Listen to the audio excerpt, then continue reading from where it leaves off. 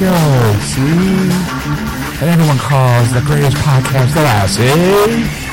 It's a show that's called Geek Stars, yeah.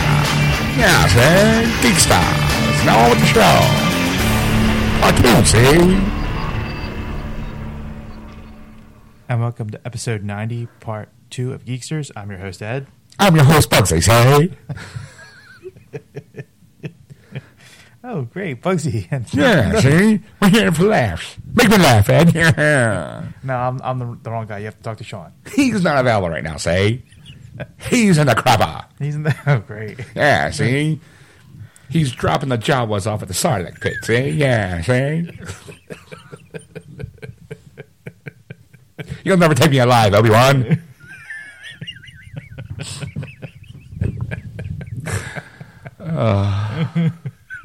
I need a vacation. Anyway. Hi, kids. It's Sean. I'm back. Hey, welcome back, Sean. I had to push Bugsy Malone out of the way. Yeah, sir. I'm coming back, sir. Anyway. All right. So welcome to Part Dos, Yes. where we bring you life, the universe, and everything with Erica. That was the end of Twilight Zone. Oh. That's right. Yeah, what can I say? I'm just kind of just goofing off. This is the I don't care part of the show. It's the liners saying, "Hey, everybody, welcome to the show. We have a program for you." Because on the air, I'm so business professional like, and I need some time to kick back and relax. And this is what I do. And I become free. And I become myself, Ed. I become myself. I'm just free. Yeah, see. I can just kick back and go, yeah, I'm here to have a good time, just like all you other listeners. When I'm on the air, I'm trying to be professional and on point, never stray from the topic at hand. I try to be informative and make it, sound like I know what I'm talking about. Bullshit. You okay? Ed? You got something in your throat? Yes. You want a drink of water? I'm good. I'm Here, all I right. can just kind of kick back. I'm just one of the listeners. Going, dude, man, those guys are fucking funny. That one guy talks out of his ass all the time. Yeah, I know it's me, but who cares? Listen to him, he's funny. I just sit back and mock him all the time. It's so easy. He's so fat.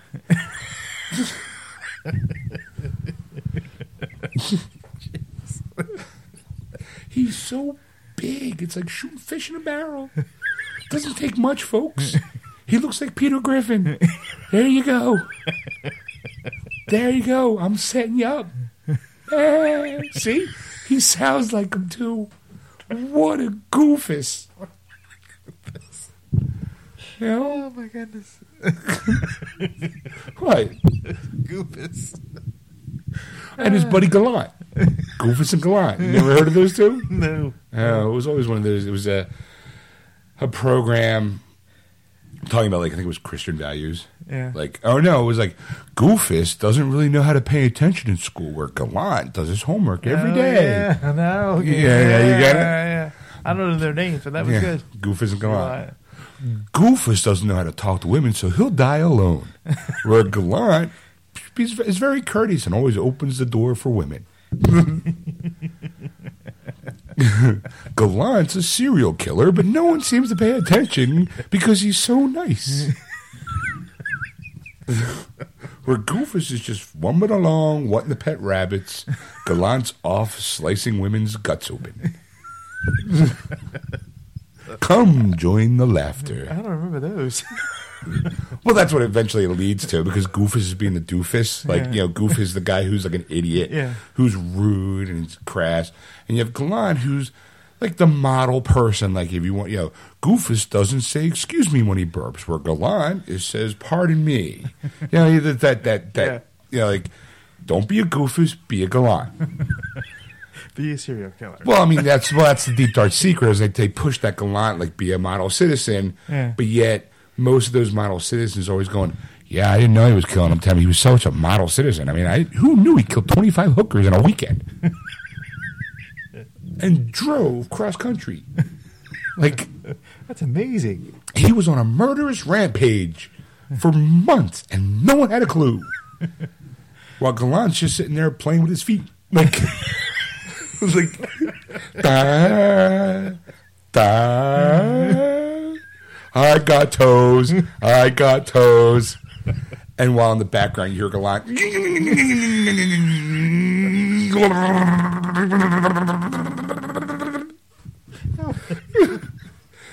Goofus is there. Once little piggy went to market, his little piggy went home.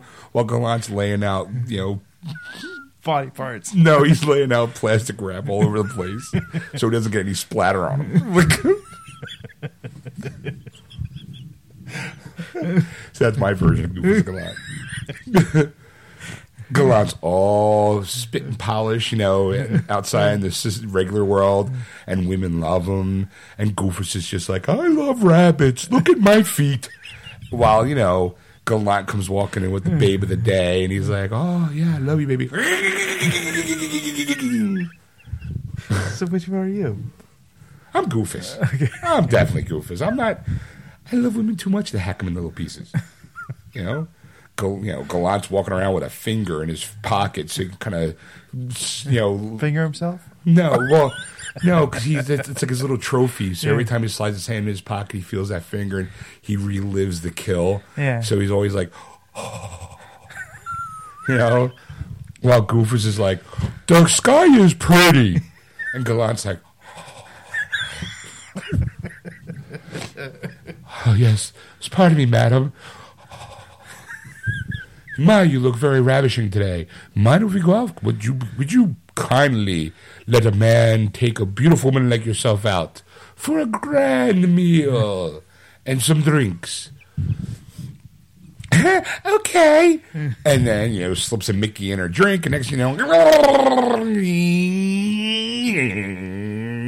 while Goofus is just playing, like watching cartoons, in the back room. His room's a mess, and it just looks like shit everywhere. Because Goofus likes to play with his poo and fling it out. He creates art with his poo, and Gallant's got the whole apartment, their whole apartment decked out in plastic wrap. I didn't know they were roommates. They have to be roommates, kind of like the Odd Couple. It doesn't get any harder than that. Exactly. You have the straight-laced serial killer that no one knows because when the shit hits the fan, they think it's Goofus. Because Gallant's so charming and so appealing and so non-threatening that he can easily just go, Goofus, you've gone and did it again. Did I kill a hooker again? Yes, you did, Goofus, and you forgot all about it. I'm sorry. I won't let it happen again.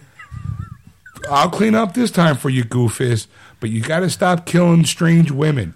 Okay, Gallant. And then you throw on Bugs Bunny or some Tiny Toons, and Goofus is like,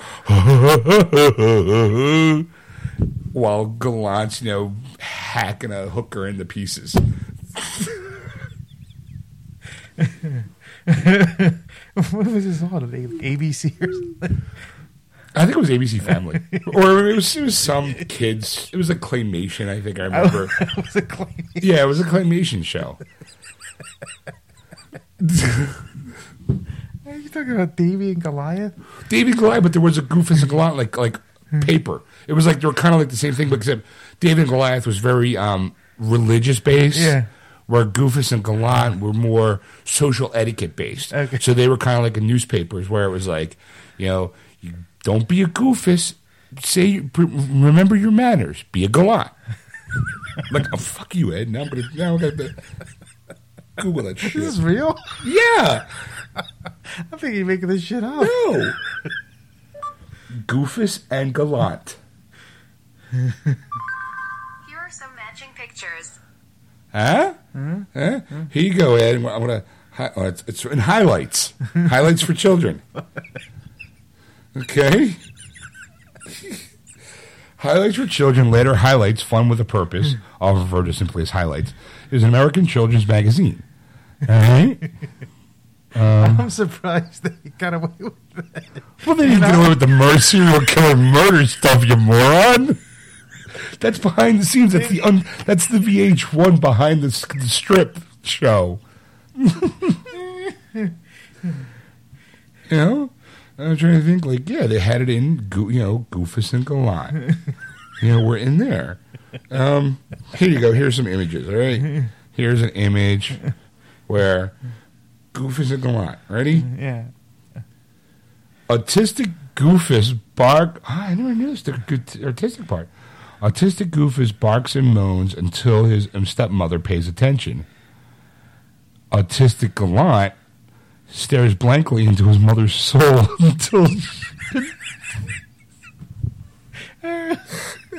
she like, damn it. Fake one. That's like, see? That's kind of, I'm not the only one that thinks that. Oh my god.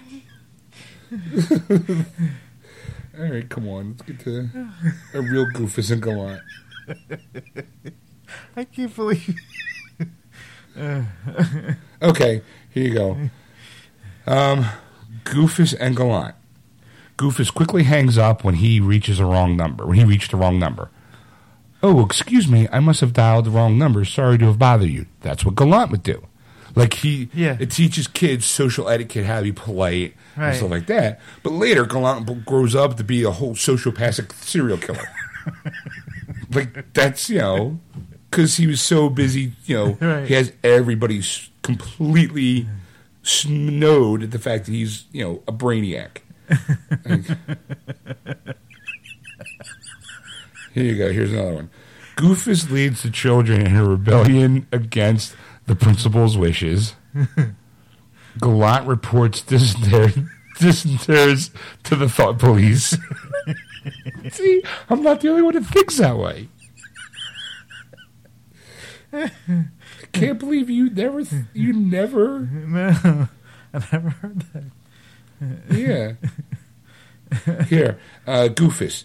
Here, sew this button on. Gallant, will you please sew on this button? Goofus, I want to read the funnies as he's grabbing the paper away from Mom. Gallant, are you finished with the funnies? Come on. Goofus, let me see that. Gallant, may I see it? It teaches like the social etiquette of kids being kids. Right. But, I'm telling you, at the end of the day, fast forward like 10 years where Goofus and Gallant are teenagers, Goofus is, bashfully trying to, figure out math problems while Gallant's, killing the head cheerleader. Like,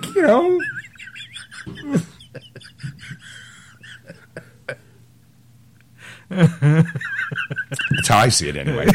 And apparently I'm not the only one. Let's just say. I can't believe you found a few. The internet is a wonderful thing, Ed. Yes. But I knew Goofus because I used to read highlights as a kid. Yeah. Because I used to do those hide and seek, the word find stuff. Right. That kind of like, can you find the rabbit in here? Yeah, he's in the bushes. Like, I see the ears. Come on, fuck you. I'm not that stupid. I'm not a Goofus. I'm a Gallant. Except the socially acceptable Gallant, not the psychopathic killer Gallant. I don't know. Gee, Gallant, I'm your best friend. Sure you are, Goofus. Sure you are. Hey, sister, come here. I want to show you something. I'm going to be interviewed by the police, aren't I? No, you're not. One day. I had no idea. We did a podcast for years. He's been a podcast for years. He always talked about this Gallant character as being a psychopathic sociopath killer. Who knew he's talking about himself? Who knew? That would make you Goofus. I'm okay with that. I'm okay. I had no idea he was killing people. I just did the show from our basement. Ed Gallant and Ed Goofus and Sean Gallant, host of a Geeksters. Hey, the signs are all there. Just really like our tapes, our podcasts would be like volumes of books written on us. Like, you can hear the underlying tone when Sean talks about prostitutes, the glee in his voice when he makes a joke about killing them. Like, you can see he's just completely dissuaded by all of humanity. Where Ed is just happy breathing.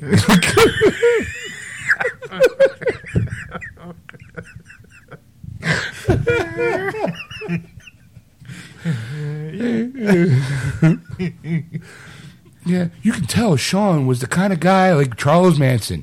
He was charming, he was personable. Pete tended to have people just kind of like him outright. Who knew that he led a whole family of killers? Ed was just happy coloring. He was proud when he stayed in the lines.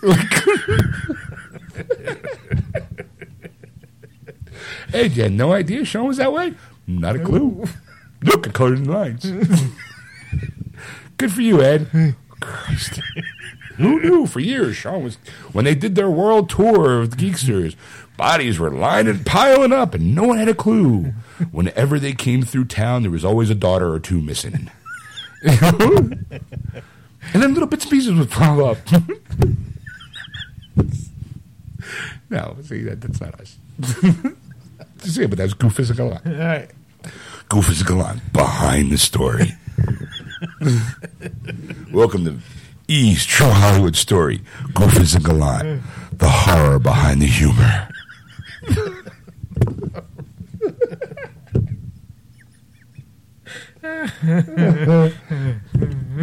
So anyway, Back to part two. We bring it's cosplay. Yes. And we have Chrissy from Itsy Bitsy, there in studio with us. And I thought the conversation went pretty well. Yes. It was fun. It was informative. It was, thought-provoking. Oh. This would be our finest hour. Not really. Just, just listen and judge for yourself, bitches. We'll be back. And welcome back. You're listening to Geeksters Live on AquanetRadio.com, iTunes Radio, TuneIn, and iHeartRadio. Just search Aquanet Radio in those apps. And we're back. Live. Woo. And we are here in studio with a special guest. And by special, I mean short but special. Say hello. Hey, what's going on, guys? It's Chrissy. Nice to be back. Chrissy, where are you from? Well, I from the bowels of hell. Itsy Bitsy's good friend of Erica and the fellas. Great to be back again, like I said. All right, and what brings you in today? I done dragged her here. It's true. Okay. We have brought her in for a special guest segment to discuss this week's article Hold and on. life. You need your theme I do music. need my theme music. Where's my theme music? I'm getting there. He's working on it. Yeah. Give me some time, man. It's a very special article this week. It's advertisement, so mute. I gotta wait 10 seconds. Which of the following have you seen online advertised recently? Best Western, Hilton, Marriott, Holiday Inn, none of these. So an answer. Fuck you, man. You don't tell me what to do. That should be an option. Fuck you. It's time for... Annoying beeps. That was my Facebook page. Time for... Wait for it. We're waiting.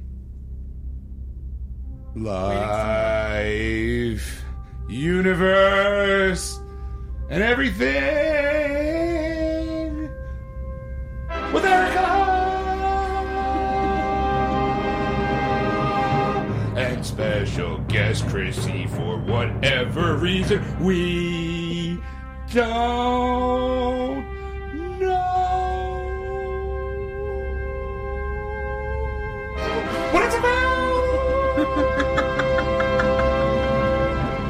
But we sure it sure will be fun and entertaining. Maybe. Who knows? We don't. Not a clue. So on with the show. It's time for Erica and Chrisley with Live, the Universe, and Everything.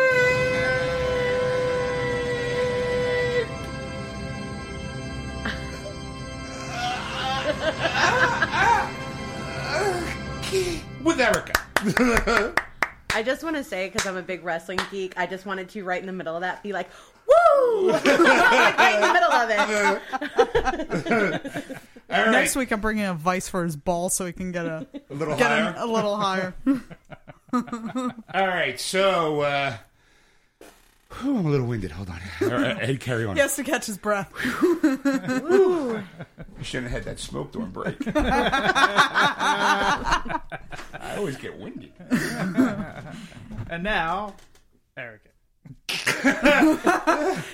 I go all over the top. Woo! Climactic, and you're like, now, Erica. All right. You gotta cool them down after you get them heated up like that, you know? Lordy, Lord, I believe I do have the vapors. The vapors. Throw some water at him, just chuck a Actually, bottle of water. And no, I actually, what I have is a big hose where you just kind of pull it. Flash and dance. Flash it. All the electricity, all of a sudden you're, and the station just goes out. Alice comes in, what the fuck? I told you about that flash dance stripper shit. Damn.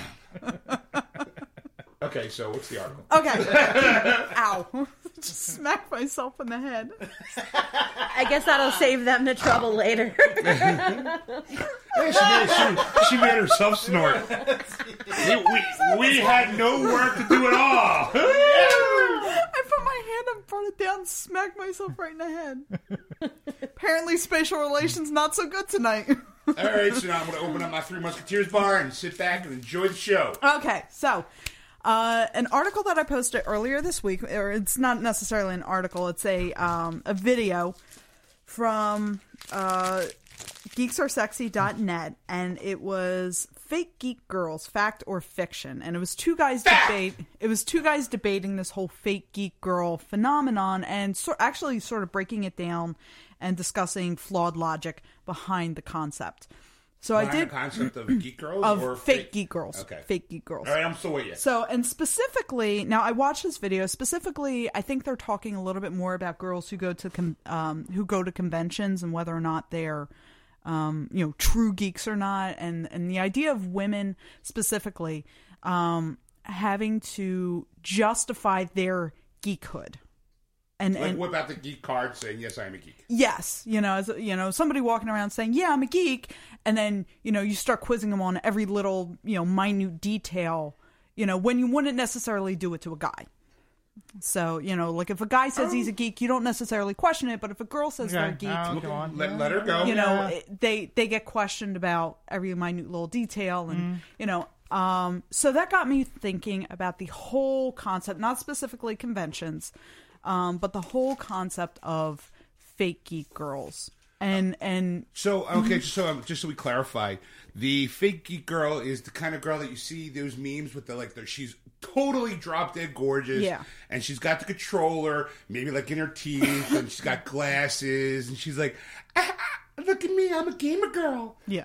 Well, I think there's a difference between gamer girl and geek girl. I don't know. Well, and the thing is, I think the term geek has become very generalized, and I think what you're a geek about, I think you can be a geek about anything. Personally speaking, I think you could be.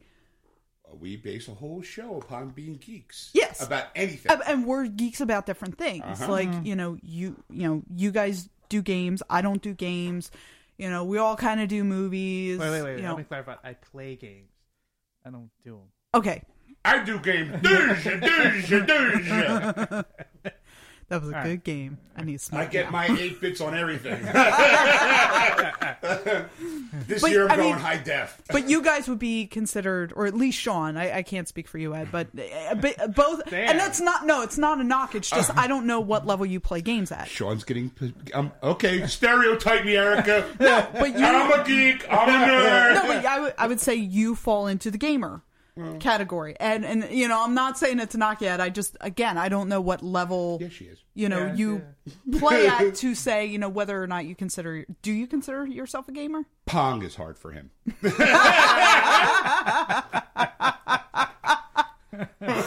Shut up. We were supposed to talk about that on there. No one talks about Pong. You promised you want to make fun of me. Oh, you missed that damn ball all the time. I can't take it. You should see the panic attack he has when he plays Breakout. I'd shut down in the fetal position and cry. If you want to hear him start crying, wait. Oh, crap. Space Invaders coming in! So anyway, so it got me thinking about the whole idea of fake geek girls. And actually, my brain went even further and started thinking about sort of the commercialization of geek culture. So, I mean, my brain went all over the fucking place. Mm-hmm. But you got real geeky about it. I got geeky about geek culture.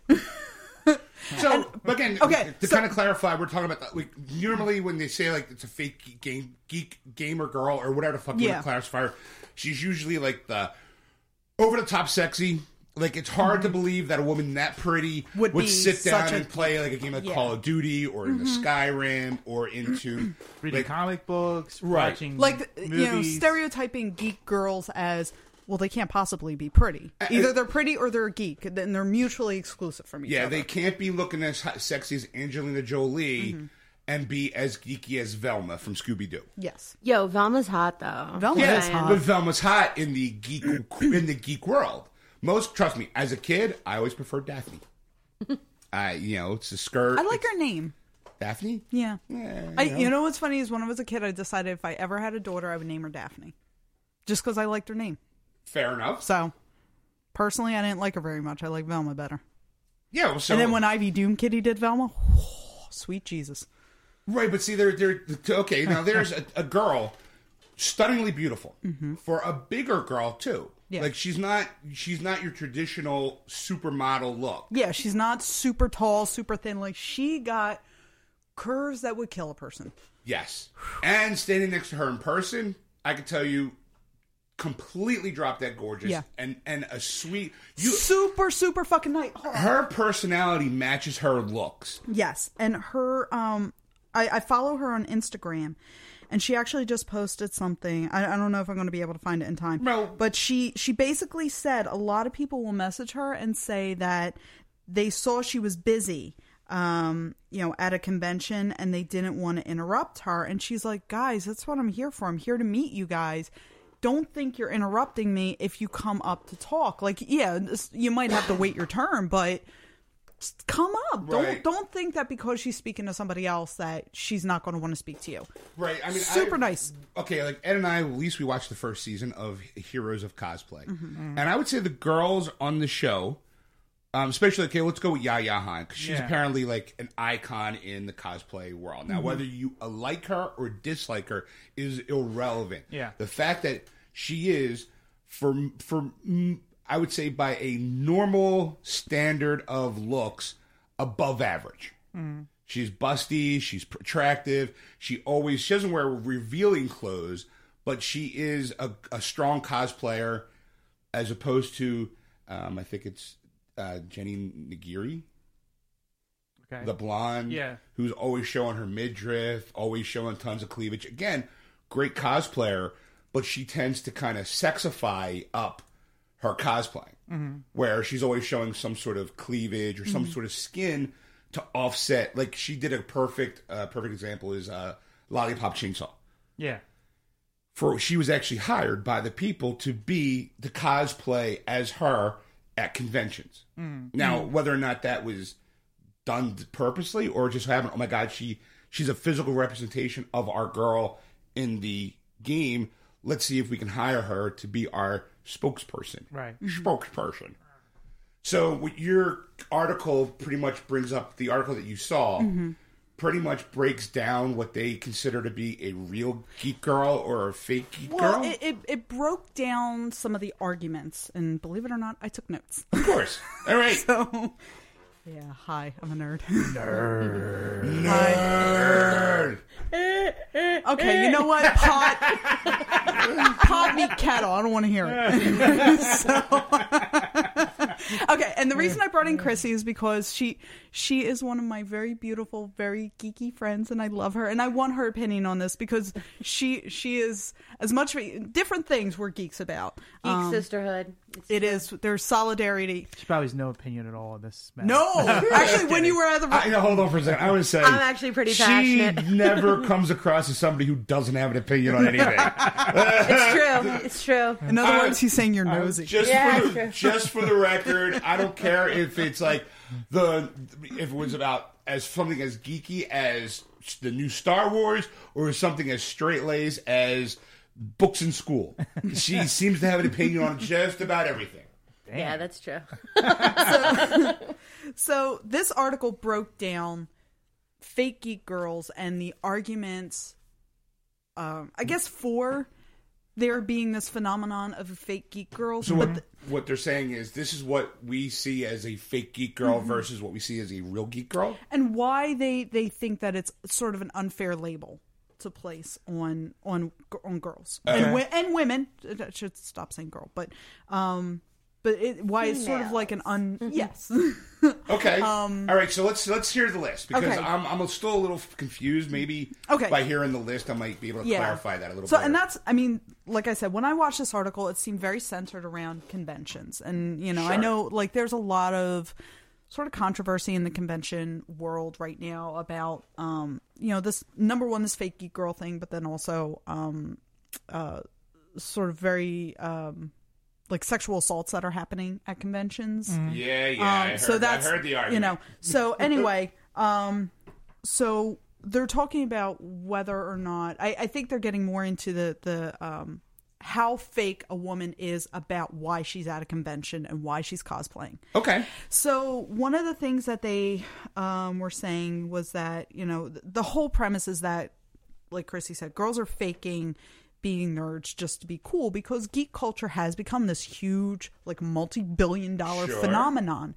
And I think it's happening on the backs of shows like Big Bang Theory and the Marvel, the Marvel movies doing so well. And I think that is a product of geeks controlling the media as far as this is what I dug as a kid. Yeah. So now I can actually am in a position to actually try to bring that to the rest of the world to show them what I liked as a kid because we were in a group as kids talking about this stuff, like Big Bang Theory.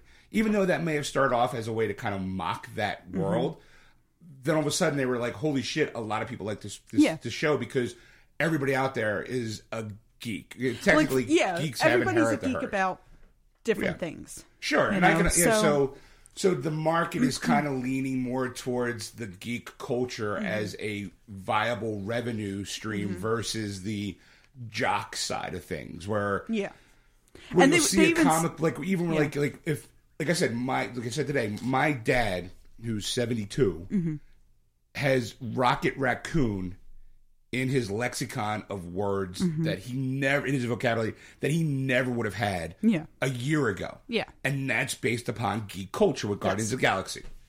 So now the one of the things that they talk about is the fact that these girls are faking being nerds simply to be cool because geek culture is now cool.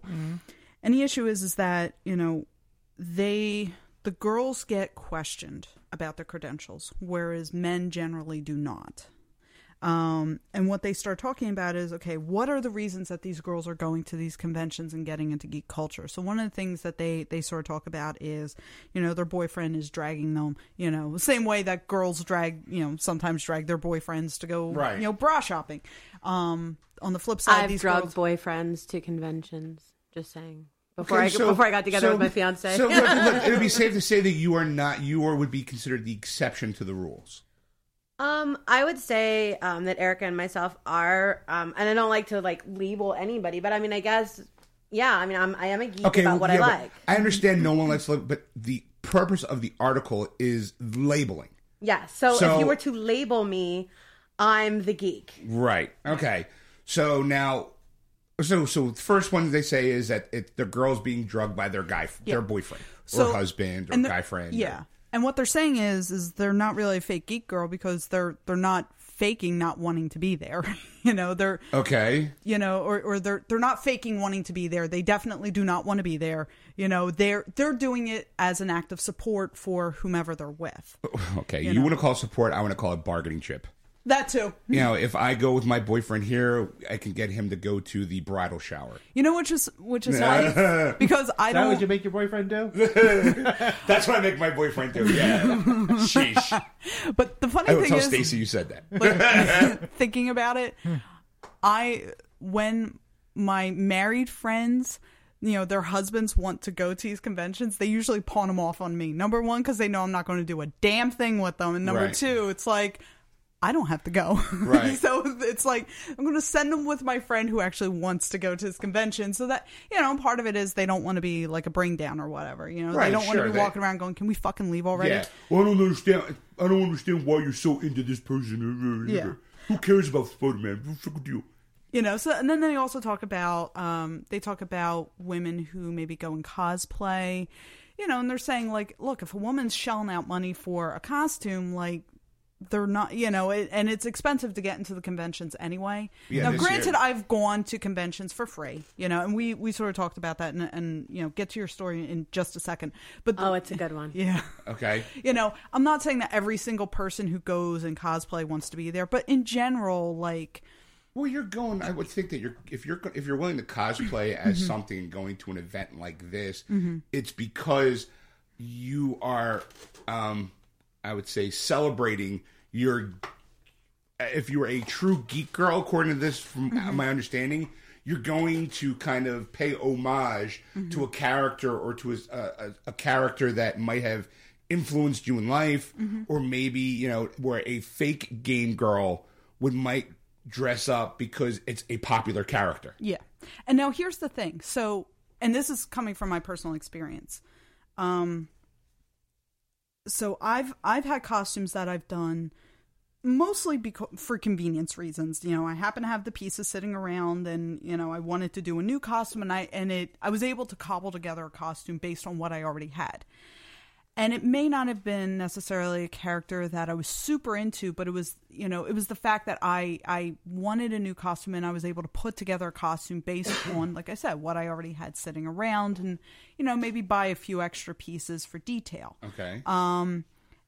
And most recently, a good example is the Indiana Jones costume I'm putting together right now. I'm going to be going to a convention shortly, and I wanted a new outfit. Yeah, the Philadelphia convention. Yeah, I'll be at Philadelphia Wizard World.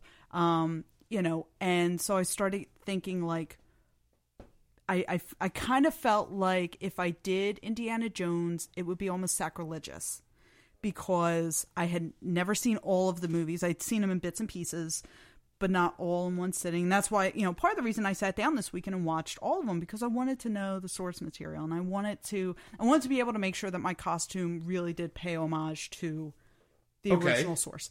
But I was really worried about, going dressed as Indiana Jones, having never seen the whole film. Well, okay, out of the 4 films, have you seen any one of them? Now I have. Well, before that, I had seen bits and pieces, but I had never seen the whole, all the films. You've never seen, beginning and end of, let's say, Raiders of the Lost Ark. Yeah. That movie's 24 years old at this point. 20 years old. I think it was 83, so it might be... 81. 81? Mm-hmm. So that would make it, 33. 33 years. Yeah. So for 33 years, I mean, you were how old when it came out? I wasn't born yet. Right. So there is a kind of a level of, I'm going to say... You get a free pass if you've never seen Raiders of the Lost Ark live in theaters like Ed and I have seen. Out of all the movies, have you ever seen an Indiana Jones from completion before this weekend? No. Okay, all right. So, and that's part of the reason I was worried about doing that costume. We'll get to that. Okay. What's your story? Okay, so because I got a feeling we deviated from what the point. It's so bad. All right. And this has left me bitter for greater part of a decade, if not longer. So as you guys know, I'm a big horror junkie, and I used to go to Chiller Theater. I actually just went back recently. It's a pretty good time. I had a good time. It's very crowded. But anyway, long story short, it was at the old place, not the new place that they have it now. And I had so many different. For those people who are from around the world who listen to our show, where is the old place? It's in northern Jersey. Okay. So it's still in northern Jersey, but it's in a different hotel. Okay. The new hotel looks like Dracula's castle. It's really really creepy looking. Perfect. It's beautiful. I mean, it really is beautiful. But this old place that they had it. They have like a separate tented area for like they do parties, like they do a costume party and musical and whatever. So I was very busy that day doing like a million things. And the guy who plays the evil sensei in the Karate Kid, you know, Sweet the Leg Johnny. Yeah, I've seen him. Yeah, that bastard. So anyway, that bastard because of the movie. That bastard because of the person he is in real life. Because of the person he is in real life. I'm getting to that. Okay. All right. That's the meat and bones of my story. Okay. So I walk over to the guy and I was like, "Well, thank you so much for coming to the show. Big fan." Of the films, giving the guy his credit because I really did. I am a child of that era. Right. And Karate Kid was something that I loved that movie. Sure. I loved the second one too. I loved the only one I didn't really like is the new one, but that's a whole other story. So anyway, so I asked the guy because I didn't get a chance to go over to meet him to get his autograph. I asked him for a picture. Now I am like dressed to the nines, makeup, like I looked good with my friends, And the guy looks at me and goes, "No, but I'll thank you and have a good night." And he shook my hand, and I'm like, okay, so maybe he doesn't like to take pictures, or maybe I don't know. 10 minutes later, 15 tops, he's taking pictures with a bunch of effing bimbos. Okay, now, in all fairness, how do you know they're bimbos?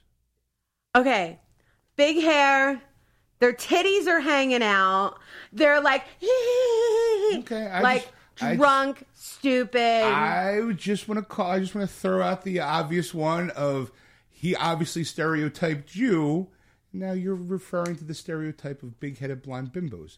Just throwing out the hypocrisy there. That was just bitterness. I mean, they could have been lovely drunk girls, but he's taking these pictures. All parts of Mensa, all very high IQs with degrees from Stanford. I don't know. Of course, they could. But the thing that it's like they're there. They probably didn't pay to get in. They're wearing the dental floss that you probably had in like your suitcase, and and they're calling it a day. And it's like I'm a true fan, and I walked up to you, and I was like basically saying like I regret not being able to meet you. Could I maybe take a picture? The 30 seconds it would take for you. I don't even care if you smile. You don't have to put your arm around me. Just look at the camera. Now having not been there, I have a ton of questions. Okay. The girls that he was taking pictures of, if they were wearing next to nothing, were they cosplayers or were they working there? Did you see them at any other time during the course of the day? They were not working the show. They were like attendees. They weren't really in cosplay. They were just in slut. Okay. So if there was like a cosplay for slut. Were they possible booth babes? They were not booth babes. Okay, all right. I didn't see them working for anybody, and they didn't have any badges or anything. Right, that's why I was kind of like I'm trying to physically in my head place myself in that mode because I've seen those girls at conventions, and sometimes they'll walk the area, and they have like little flyers because they are booth babes, they're not just hanging out at booths. That's why I was I'm trying to see like in my head what these girls might have looked at, because I know exactly the type of girl you're talking about. So go ahead. Sorry. So, it's like, for me, it was like, I don't consider myself to be an unattractive girl. And I don't think those girls are any better than me, but I feel like those girls probably got into the show. They got special treatment. They get their drinks, they get special treatments. And it's like, I understand that personalities that come to these shows, they have to make money. Their time is money. I get it. Sure. But at the end of the day, and we've all met really good people who say, I really want to meet the fans. Right. And I'm asking you for something that takes 30 seconds of your time. Not only 10 minutes later, Right. Are you giving that to somebody who probably like didn't feel like deserved it? Didn't love you the way.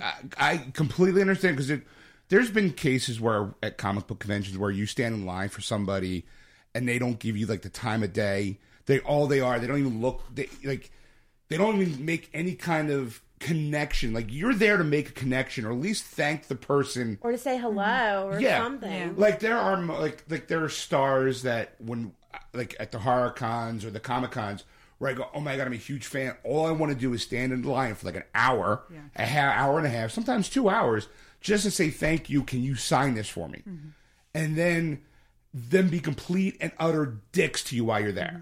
Like, as you're standing there, they almost make it feel like they're doing you a favor. And like, you almost want to take your money back. Yeah. And be like, I don't want your autograph anymore. Like, you've killed it. Here's a good example. I'm sure I'm going to get hunted down and killed one day. Lou Ferrigno. I was about to say that because those stories pass quickly, and there are people I actually avoid. My sister hates Lou Ferrigno. Just say Lou Ferrigno at conventions, for as much of an icon that he is, he's also known for being an iconic dick. And you know what's funny? When I went to Wizard World last year, he was there, no line. Right, because word has spread that he is an asshole, and I don't, maybe not intentionally, but through the course of the years of doing that, because you can't take any pictures around him. Now, not having any kind of level of stardom, I don't know what it's like to walk into a room and have 100 flashes going off of my eyes. That could be a little annoying after a while. So maybe that's the reason why he has that rule: no pictures unless you pay to get a picture with me. Because then there's that constant. But he's also not really. Maybe he might have changed it over the last couple of years. I don't know. He always was before the Hulk movies and stuff like that. When he did those things, he did seem kind of standoffish. Like, it was almost as if, like you said, you were doing him a favor by being in line. Like, I grew up watching you. You are my idol. At least say thank you. Yeah. I've heard the same thing about Adam West too, and basically he would know better than I would. I've heard that the Adam only West time is nuts. I've heard the only time he's really nice to you is if you're really cute with boobs. He was real nice to me.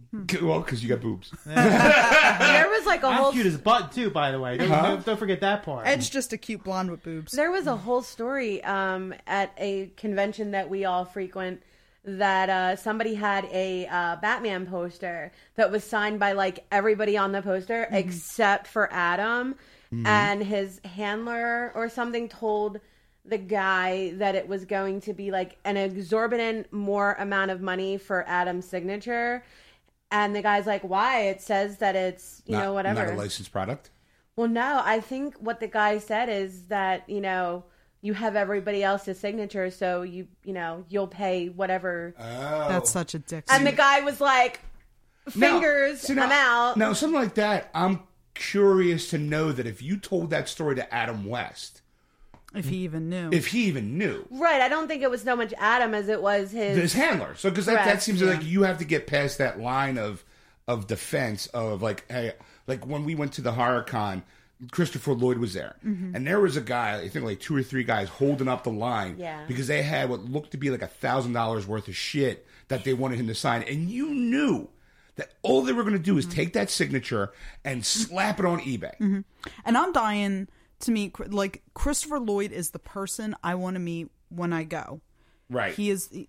I want him to sign my Clue DVD. Like, I love Christopher Lloyd. Right. So I heard he wasn't that great. Oh, that's so disappointing. Well, I don't want to kill it for you, but like, he was very he would like head down you were talking about. Well, see, when I saw Stan Lee, he was the same way. But in retrospect, it's Stan fucking Lee. Like, there was, and he probably had a line like there was a huge line to meet basically the god of comic books. Yeah. Like that, I could kind of understand. Christopher Lloyd, kind of, when we saw him at MonsterCon, had that huge, like, insanely long line. And his signature was like so expensive. It's the most expensive signature ever of like everybody. And I'm like, okay, I know you're Christopher Lloyd and everything, but come on. See, really? I would be like, dude, look, here's Star Trek 3. Sign that for me. I want to go. I'm one of those people that like to give, like, if I love Christopher Lloyd, but I just want to see the look on his face when I go, come on, dude, just give me you don't want to give me the Genesis device? Like, come on. Like, your son is dead. That was like Robert Englund, what you were saying about the $1,000 worth of stuff. Just as an example, I think there should be like a rule at shows. Yeah. That if you have like a big order, either like come back or like be near the end of the line, because I mean it was really messing people up. Yeah. And I've heard Robert Englund's really nice. Nicest guy ever. Nicest guy in the world. Which is funny considering he's Freddy fucking Krueger. When I met him, I said that nobody scared me more when I was a kid, and I loved him in V, and he was like, oh, Willie. He totally had like a fit there for a minute, because he was like, they're making a new one, and he was getting all like geeked out over me talking about it. I loved him in the Phantom of the Opera. This year when he was at the MonsterCon, my sister went up and she took my oldest nephew now at this point, Logan, and they were sitting there, and they were in a room and you had to wait. The moment the person sitting in front of my nephew got up, Englund made eye contacts with him and did the old, I'm watching you, like singled him out like, you're mine, like kind of thing. And my sister, who loves Robert Englund, like every time he comes, she has to see him. It's like every time Manson came in the concert, we had to go see him. Yeah. So she was like, oh my God, my son is being eyeballed up by Freddy Krueger himself, or as Logan puts it now, Mr. Robert, because he was all scared to go meet him. And then when he sat down and said that he does the voice for Teenage Mutant Ninja Turtles, he did the voice for Spider-Man, like all the stuff, he kind of like did like his credentials. And my nephew was like, well, I watched that. Like all of a sudden he was like, okay, you're cool now. Like, and it's like, in that community, because I myself have been a part of that community proudly for so many years, I feel like I've kind of broken through. I've never had an experience like that again. Right. Because I think after so long, everybody knows each other, and I don't really think that another fan would allow, because we're all like that tight-knit family, wouldn't really allow that kind of disrespect to happen. So it hasn't never really happened to me since, but it's been over 10 years, and I'm like, why? Every time you see that guy, you just want to spit in his face. Fucking hate him, I'm telling you. Yeah, and that's... and it's stuff like that makes me nervous about some of the costumes I do, because I sort of put a pin-up spin on a lot of my costumes. So I am walking around with my tits hanging out and, like pencil skirts, and it worries me that I don't want to end up getting perceived that way. But that's also my style, that is my style.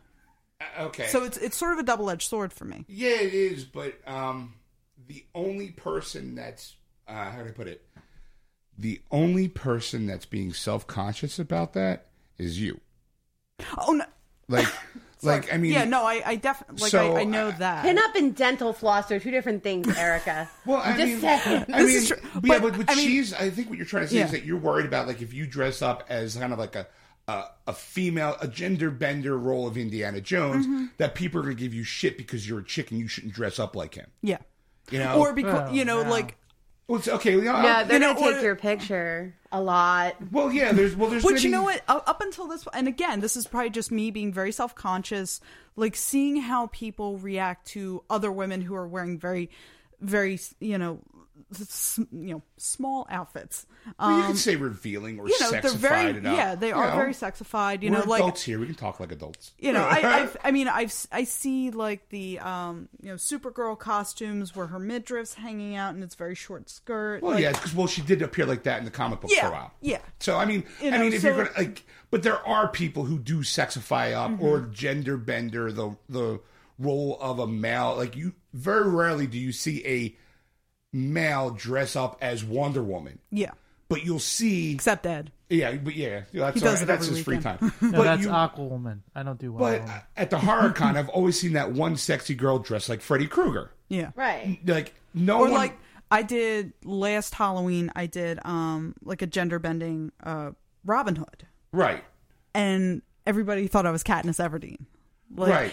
Which granted, at that point, it's just people seeing the ignorant, woman ones. arrows, I think one person got the costume. Yeah, if it wasn't going to be Robin Hood, it might be Artemis from the Teen Titans, because she's a female Green Arrow. Yeah.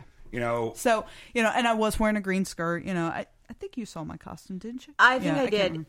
For me, though, I feel like there's a difference between, like, that girl that always dresses up like the sexy Freddy. That girl is, like, paying homage versus, somebody getting the free drinks, getting, it's like, it takes the whole thing to another level because, like I said, a geek comes in all shapes, all sizes, all colors. Right.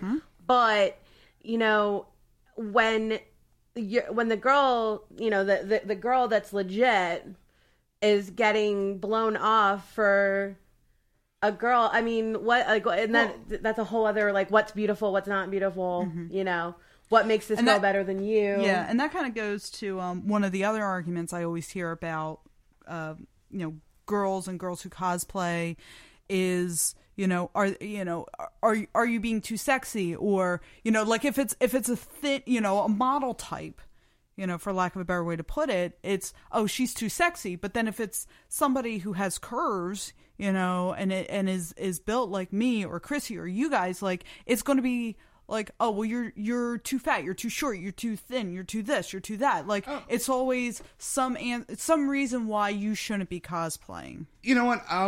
I'm going to be honest. I kind of fall in that gray area where I will look at a girl, okay, you know what? That looks great on you. And then sometimes I would look and go, nah, you shouldn't have done that. Not sometimes because of body type. I'll be honest. I'm a guy. But sometimes also... Yeah, last time I checked. When are you going to tell me?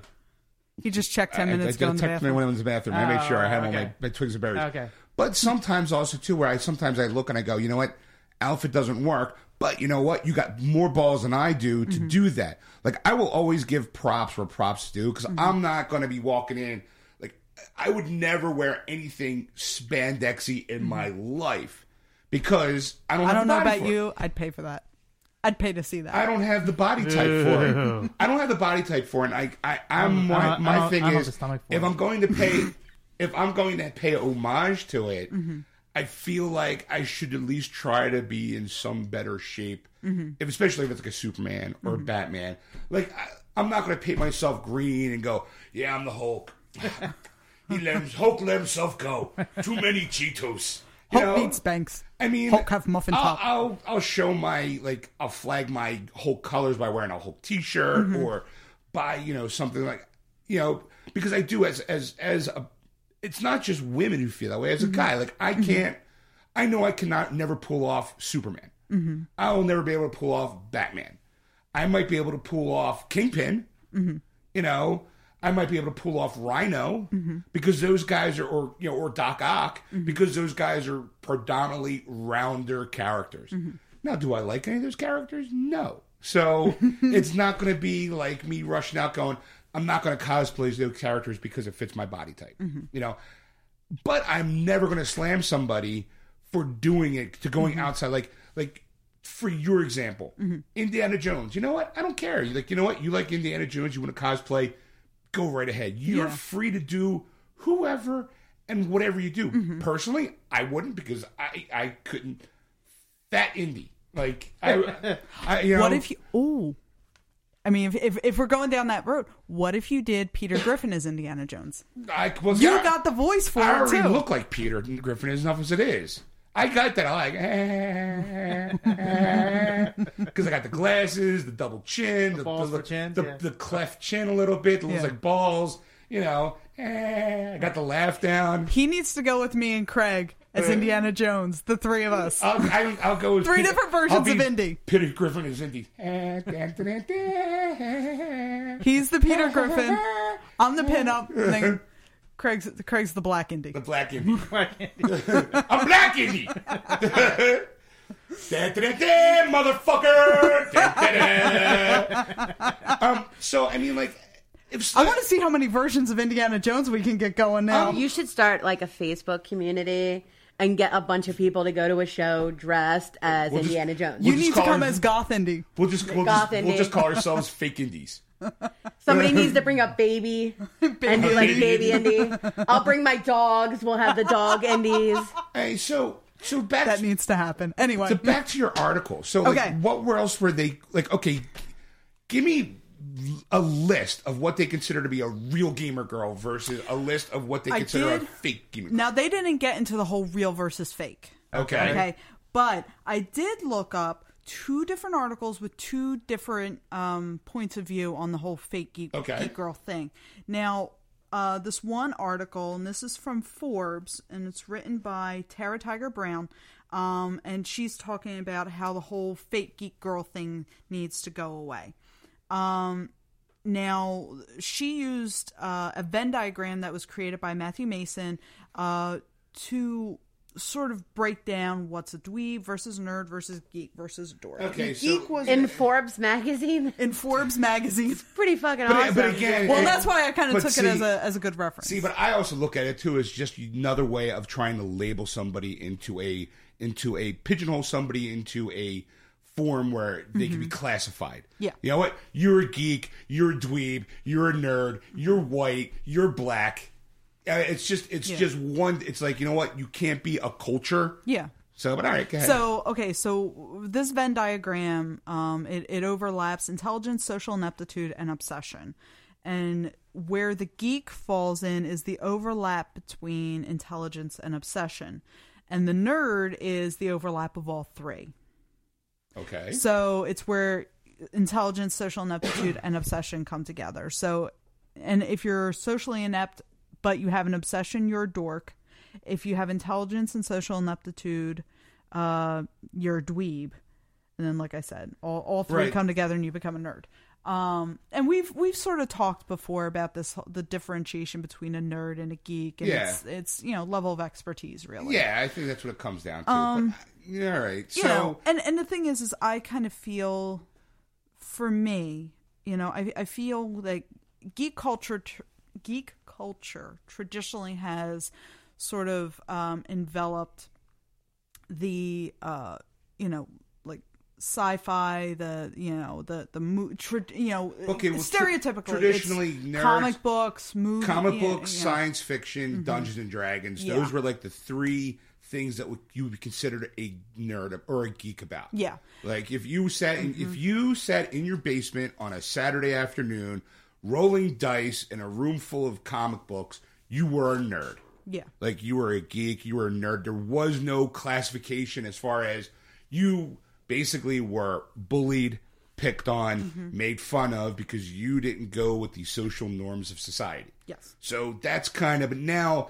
since the social norms of society has now shifted into more of that kind of a world, the outsiders, which are like the jocks, the lesser of the intelligent people, like if you want to label them, now look at us and kind of go, you're still dweebs, but fuck you, kind of thing. Like they you can't get picked on because if someone were to walk into a room at a Comic-Con and go, nerd, there'd be 20 nerds jumping them. And and not only that, we'd all turn around and go, yeah. Exactly. Duh. We're like, jock! Get out, you jock! There's no jock straps here, you jockety jock!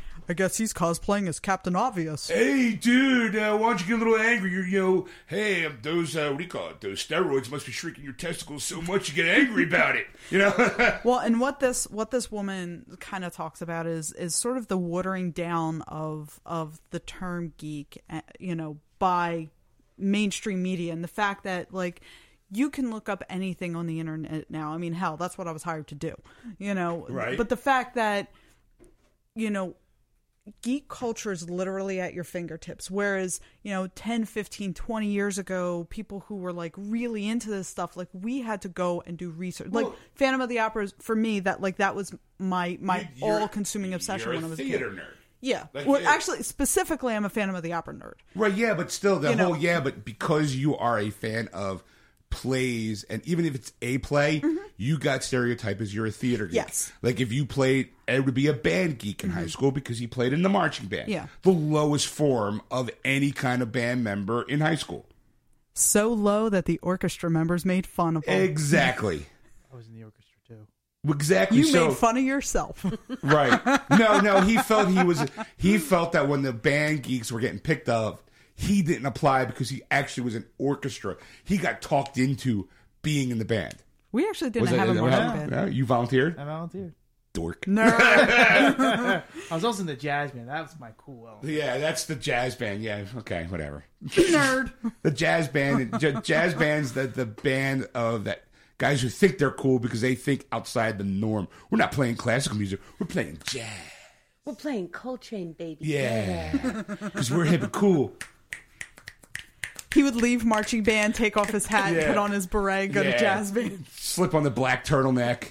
Damn the man. I gotta Actually, leave. the turtleneck was a Hey. marching band uniform. Hey, Daddy-o, you don't be holding me down with your rules in school, man.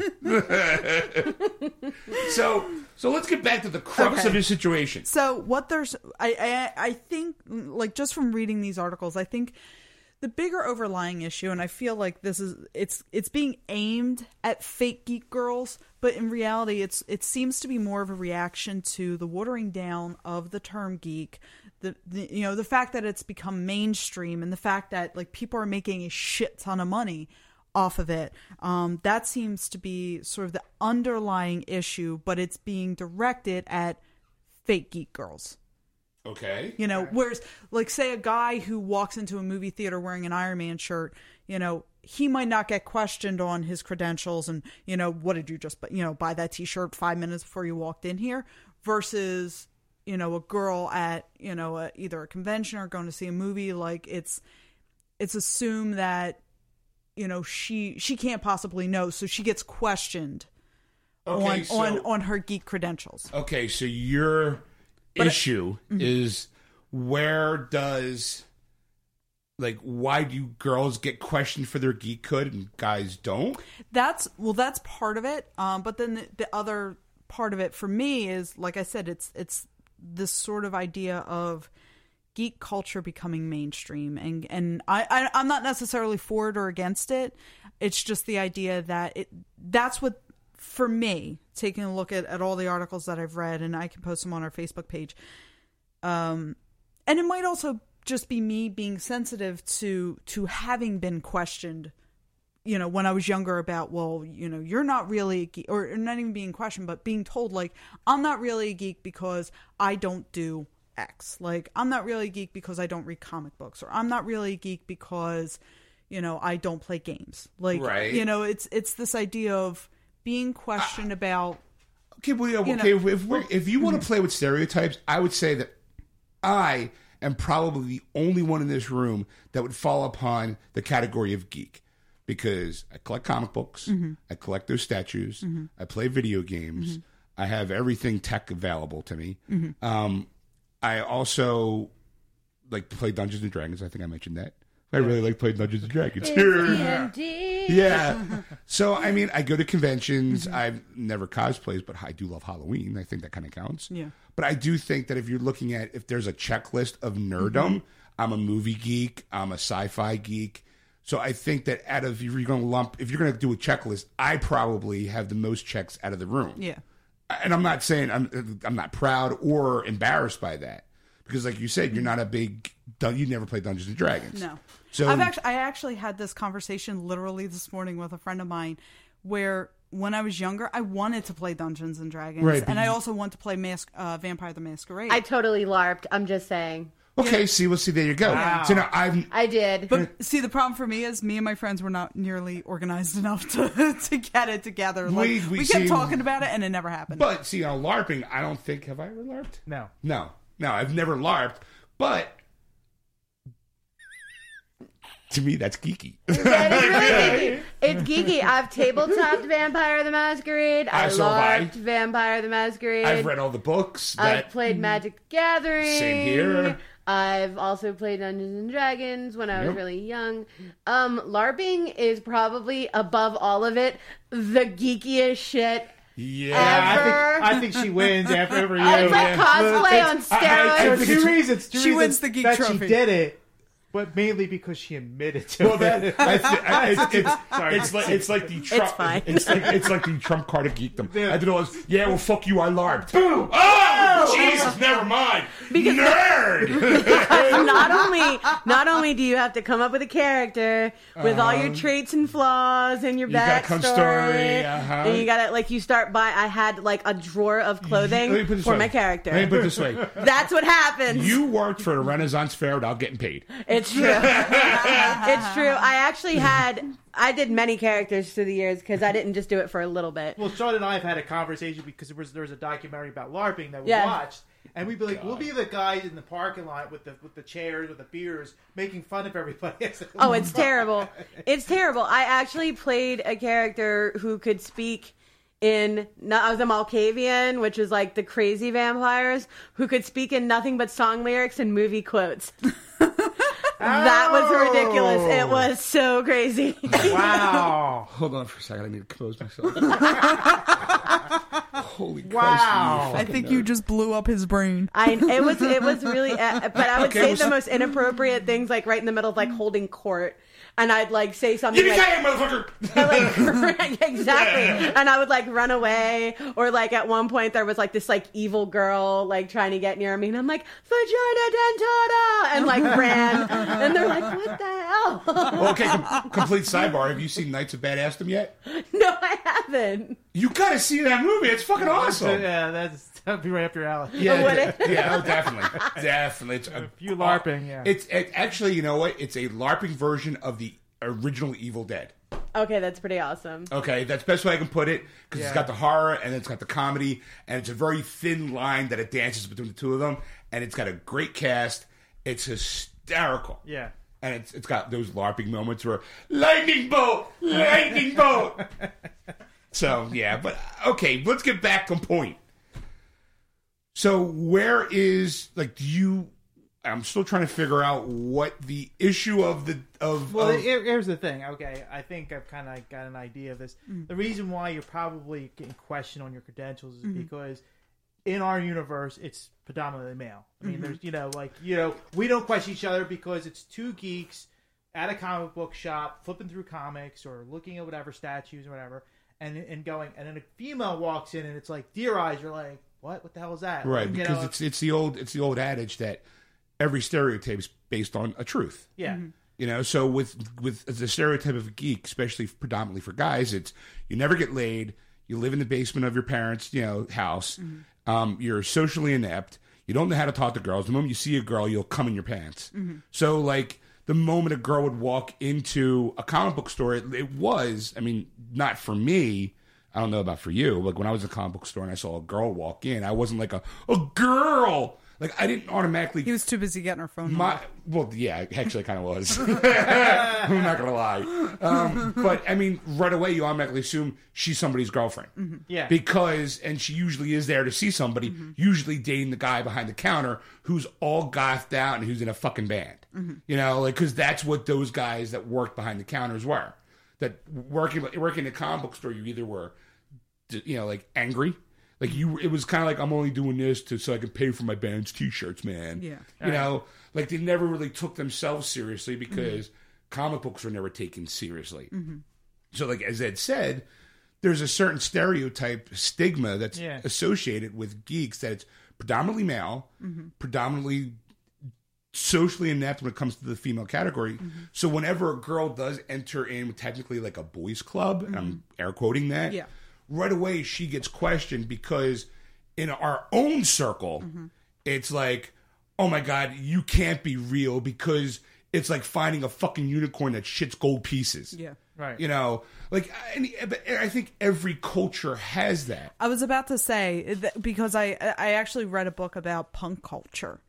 And it was, I forget the name of it off the top of my head, but basically the girls who were in the early punk rock scene kind of had the same thing happen, where if they dressed in punk, in sort of a punk way, regardless of what level of commitment they were, they were either called dykes or they were ugly, or if they were pretty girls, regardless of what they look like, they were getting questioned on their credentials. Right. So it's definitely not exclusive to, but I feel. But I also don't feel like it's, okay, we're using geek girls coming in, but I also think too, culturally, it's anybody I think that kind of is almost sexually discriminatory in a way, because in a lot of cultures, like, okay, let's say I like rap music. Mm-hmm. Right away, a bunch of black people are going to be like, well, what kind of rap bands do you like? Mm-hmm. Because I'm a white guy going, I like rap music. Mm-hmm. You know, they're like, you're a juggalo, aren't you? Yeah, because, yeah, exactly. Because I may look a certain type, or maybe because I am playing a ICP song on my radio. Mm-hmm. Right away, you're a fucking juggalo, you fucking loser. Whoop, whoop. Yeah. So I think that culturally, like when you have a group of people who like the same things, anybody who doesn't come in from the norm, like even African Americans have that way about their own culture. Mm-hmm. Irish people have their way about their own culture. Polish, German. I think that geek is a culture. It's, you know, yeah. I think the problem with the women stereotype is the fact that because unfortunately it is like if you are a geek girl, you should be of a bigger, like you were technically stereotyped as an overweight, unattractive girl who was socially inept, probably with glasses or braces, who couldn't get laid to save her life. You know, and again, it's like the male version of guys, because you know, geek guys, fat, ugly, you know, couldn't get laid because they didn't know how to deal with normal people. You know, so I think that stereotype kind of carries it over, just because it's gotten more popular in scope. Yeah. That I think people now, you know, look at that and kind of go, well, that's wrong.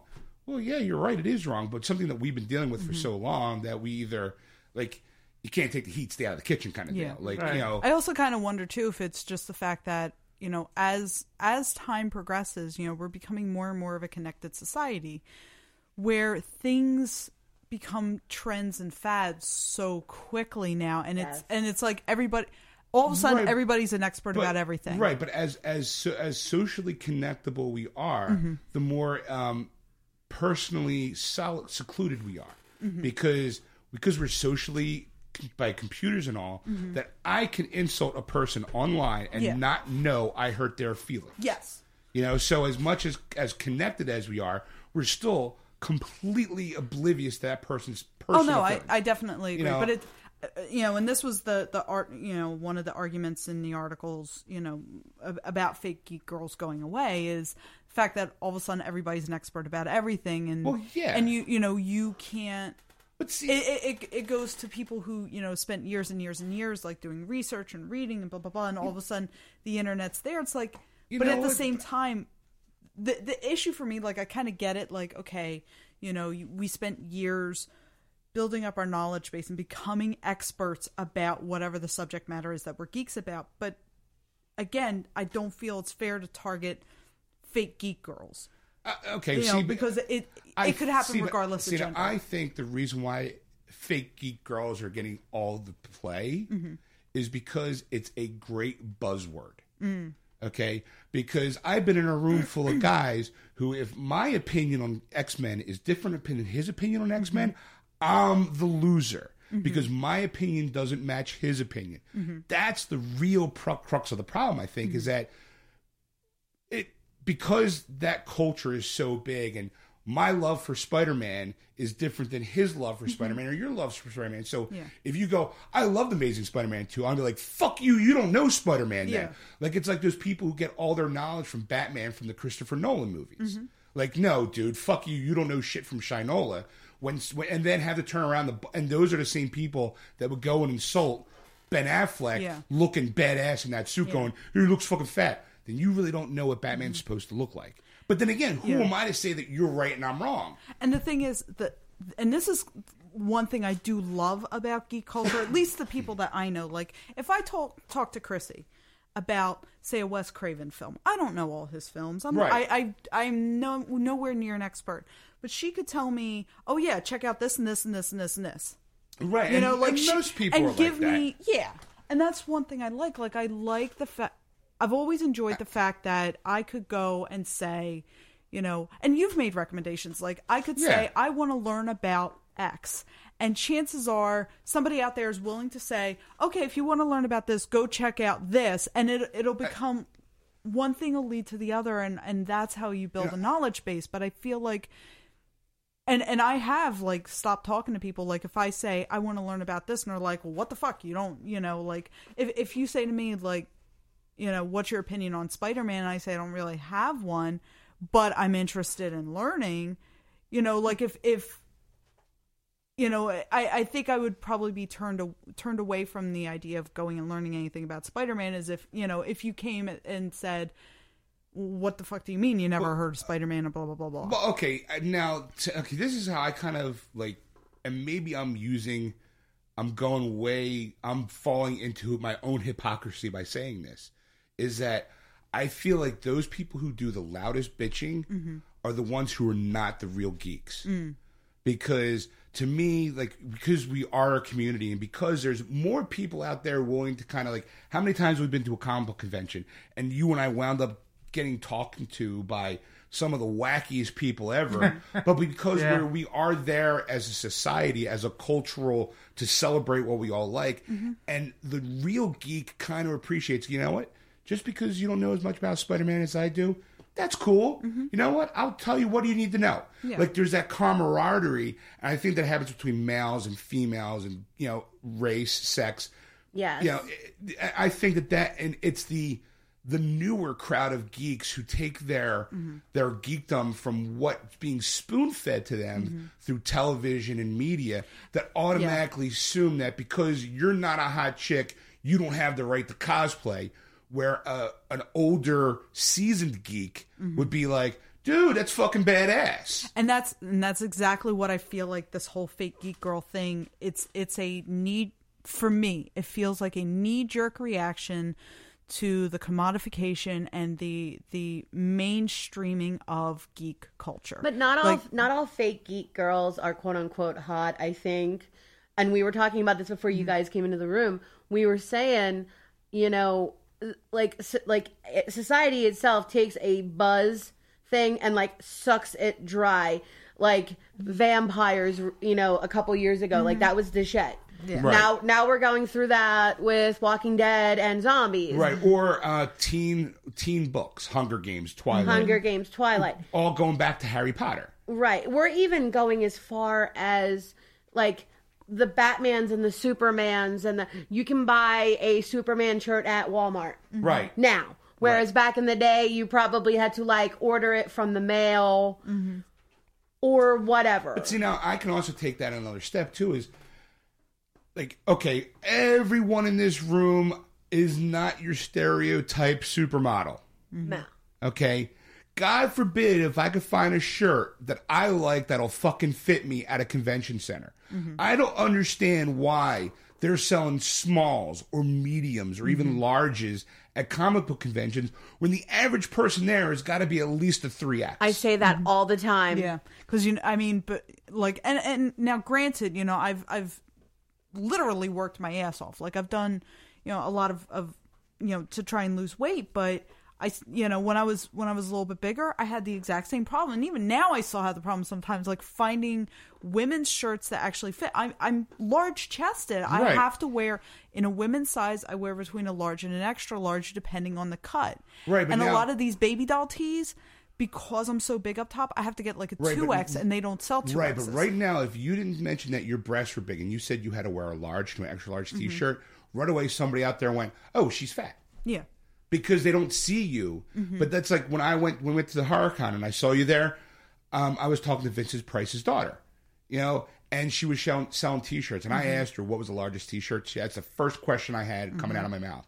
And she was like, I have up to 4Xs. And I was like, you know what? Fucking finally. Yeah. I would literally buy just all your shirts if I had the money. Yeah. Because she was selling shirts my size. Yeah. But I could walk like 2 booths over and go, oh my God, that's a badass shirt. What's the largest you have?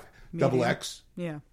Fright rags. I'm just saying, I'm going to throw it out there. Fright rags. My fiance is a 5X, respectively. And they do. And you can actually, if you are in a convention that they're going to, you can contact them, order the shirts that you want, because they don't bring every single design.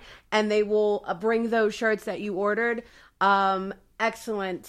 They're a little bit pricier, but more material. Right, but also, I'm the one that washes my fiance's clothes, and they don't fall apart. Yeah, I just found their website, so I'm posting it to our Yeah, please do, because they have bigger sizes, and they're great. So I think, like, when it comes to the geek culture, I think that we have, no matter how close we are as a community, we are still exercised by our own people, because they only sell shirts certain sizes. A girl, if they want to, like, if you want to dress up like a sexy Indiana Jones, somebody who's an Indiana Jones fan is going to be insulted by that because it's not a dude doing it. Yeah. I mean, okay, those people I always consider to be fake geeks. Yeah, and for me, a fake geek. Yeah, they're elitist. It's it's like, dude, that's the reason why you still live in the basement of your mother's house. For me, a fake geek is somebody who is not open to number one, learning more, or learning about things that I'm always willing to acknowledge the things that I don't know that much about. And if it's something that I'm interested in, I'm going to say, hey, I want to learn more about this. Can you point me in the right direction? If it's something I'm not really that interested in, then, I openly admit I'm not really that interested in Star Wars. Like, right. It's now, just and you were almost murdered. I'm just saying. I was. She was literally holding a knife to my throat. A lightsaber, actually. Yeah, like when you say that, a little part of me went, fucking bitch. But at the same time, it was a bigger part for me. My tires are actually flat in the parking lot. Yeah. But I mean, but at the same time, I'm willing to acknowledge and recognize its place within geek culture and history. And I mean, when I would never slam it. Right. I mean, I might make a little bit of fun at it, but it's I don't not, like it's the not meant new to ones. be malicious. That's just me. I don't like the new ones. I'm a classic. I'm a classic. I think that depends on your age. I do think that's an age like I grew up on those first three. Those to me are the original iconic trilogies. The other second three are like cheap imitations. Yeah, almost it feels like. I mean, it has its moment. It's great. A lot of technical leaps and bounds that move. Those threes are done. Now, as much as I didn't like the second three, there were some really nice moments that I liked in those three. I am frothing at the mouth to see what J.J. Abrams does with them now. Right. Because like some people are going to go, oh, they don't like him, so they automatically think the movies are going to suck. Yeah. I'm like, you know what? He's pretty consistent with his quality of work. Yeah. Some people who like his stuff tend to like all of his stuff. I even liked Super 8, and Mission Impossible 3. It was like because he has a style, and I like that look, and some right now some elitist nerds going, J.J. Abrams fucking ruined Star Trek with fucking lens flares. And he even admitted that he kind of overdid the lens flare. Yeah, but but at the same time, it's the movie itself. Right. I thought was good. The storyline was good. But the thing is, the elitists who are taking when someone takes your childhood stuff and then they change it. Like, okay, we were just talking Maleficent. How many we read an article where people hated Maleficent because it wasn't too close to Sleeping Beauty. Yeah. And, again... even Gem and the Holograms. Right. I'm shitting a brick over fucking Gem and the Holograms. I don't know how I feel about Gem and the Holograms, but I will tell you that I liked Maleficent. I'm just... I loved it. We all loved Maleficent. He liked it. I loved it. I loved it. I loved it, and I cried, and my fiancé laughed at me. I'm just saying. I cried a little. I cried. Did you a little bit? Because I was really... I did. Yeah. I cried twice, full on sobbing. I'm secure enough in my manhood to go. There was specifically one scene where I was like, son of a bitch, I'm crying. But then again, I'm also going, son of a bitch, it's Angelina Jolie. I just want to bang the hell out of her. It's so crazy because I was going in with all these crazy preconceived notions, and then it was so beautifully told, and I thought, wow, I'd like to see the reimagining of other things like that. Yeah. Like Wicked and The Wizard of Oz. So I'm going to sum it up like this. Look. Okay. You want to dress like Indiana Jones? Dress like Indiana Jones. You want to sexify him up? You know what? Sexify him up because there's some people out there who think Harrison Ford was sexy. Or who he is sexy. Yeah. So why not? Why not? I'll admit, I was sitting there through that whole movie going, this is a fucking hot guy. And I still feel like he's attractive for an older guy. So I'm going to say, if you are don't be concerned about the person who's going to bitch. If you're walking through looking like, I have no idea what your outfit's going to look like. It could be the standard. I've seen it done a million times. The hat, the whip, the shirt tied into a bow, you know, and tight jeans or shorts, kind of a la Lara Croft kind of look. You know what? If someone... By the way, nobody has seen my full costume yet. All right, so if somebody wants to bitch at you because you're doing that, then those people are the scum of the geek world. Yeah. Because either they've never been involved in it, or they take their own personal attitude towards their movie and their own opinion. Because it's like, I love this character so much that now I feel like you're insulting that character because you want to be a girl dressing up as Indiana Jones. You know what? There was a girl Indiana Jones. It was called Lara Croft. You know, so technically, you know, dude, like, there's something for everybody. You should dress however you want to dress, go however you want to go. And if you feel like someone's going to look down on you, fuck them, you don't need it, because what it comes down to is your own personal confidence to be able to pull that outfit off. Yeah. If you look in the mirror and go, you know what, I like the way I look, fuck what everybody else thinks. Yeah. You know, I mean, that's what kind of what it comes down to. I don't think that you should, if, you know, those people who matter won't mind, and those who mind don't matter. Yeah. Right. Oh! Confused. Whoa! Hold on a second. All right. See, and for me, it's I feel the whole fake geek girl thing. Like I said, it's a knee-jerk reaction against the commodification, you know, the fact that being a geek has gone mainstream. And, you know, Chrissy and I were talking about this during the break. I feel like once this is no longer a fad, once this is no longer, you know, because things do go... Yeah, you know, but I feel like the people who you look like you're having a heart attack over there. Like shut the fuck up, Erica. I'm just stretching my neck. That's all. I feel like once it is no longer necessarily cool to be a geek, if it ever goes out of style, it's possible it'll stay around forever. You know when it'll go out of style? The moment the first Marvel movie bombs. That's true. Because once they can't realize, they can't capitalize on the geek culture, that's when it's going to go back to regular stream. And I think that the people who... The alpha betas will win again. The people who, for them, this is not just going to the movies, but it is part of their life. It's part of what makes them whole, you know, like, whole and happy. Before The Walking Dead ever came out, there was a little known movie called Boondock Saints. Yes. You know, what's his face? Norman Reedus had a nice cult following. You know, had a nice line. The moment The Walking Dead hit is the moment his popularity tripled. So you know what? Once The Walking Dead is done, you're going to have people who remember that show and love it and love him for it. But then sooner or later, those people are going to fade because people are going to go, I still remember Boondock Saints. You know, like I noticed now that him and Sean Patrick Flanery aren't touring as much as Norman Reedus and Michael Rooker because the two of them were brothers in The Walking Dead. They did do at the chiller that I was just at recently. We call them SPF. SPF and Norman Reedus were together in the same room, but I could get to, I mean, granted, I was friends with Sean Patrick Flanery's handler. That's a whole other story. Hi, Mandy. Anyway, but Norman had a line that like went through the hallway and out the door. You could get to Sean. You didn't have to wait long at all. Right. And here's another thing I noticed too is you can kind of tell how pop culture is by the people who are showing up. Because at the last convention they had Carl, you know, there. You can tell the people who were there because they're fans of horror, that genre, versus the teeny boppers who I felt like it was a combination of... Oh my God, it's Carl! I literally felt like it was, you know, chicks going to a Manson concert. Yeah. It was. You know, it was like teeny boppers going to a Justin Bieber concert and winding up at a Marilyn Manson concert because they look so different. They stood out like sore thumbs, and you went, you know what?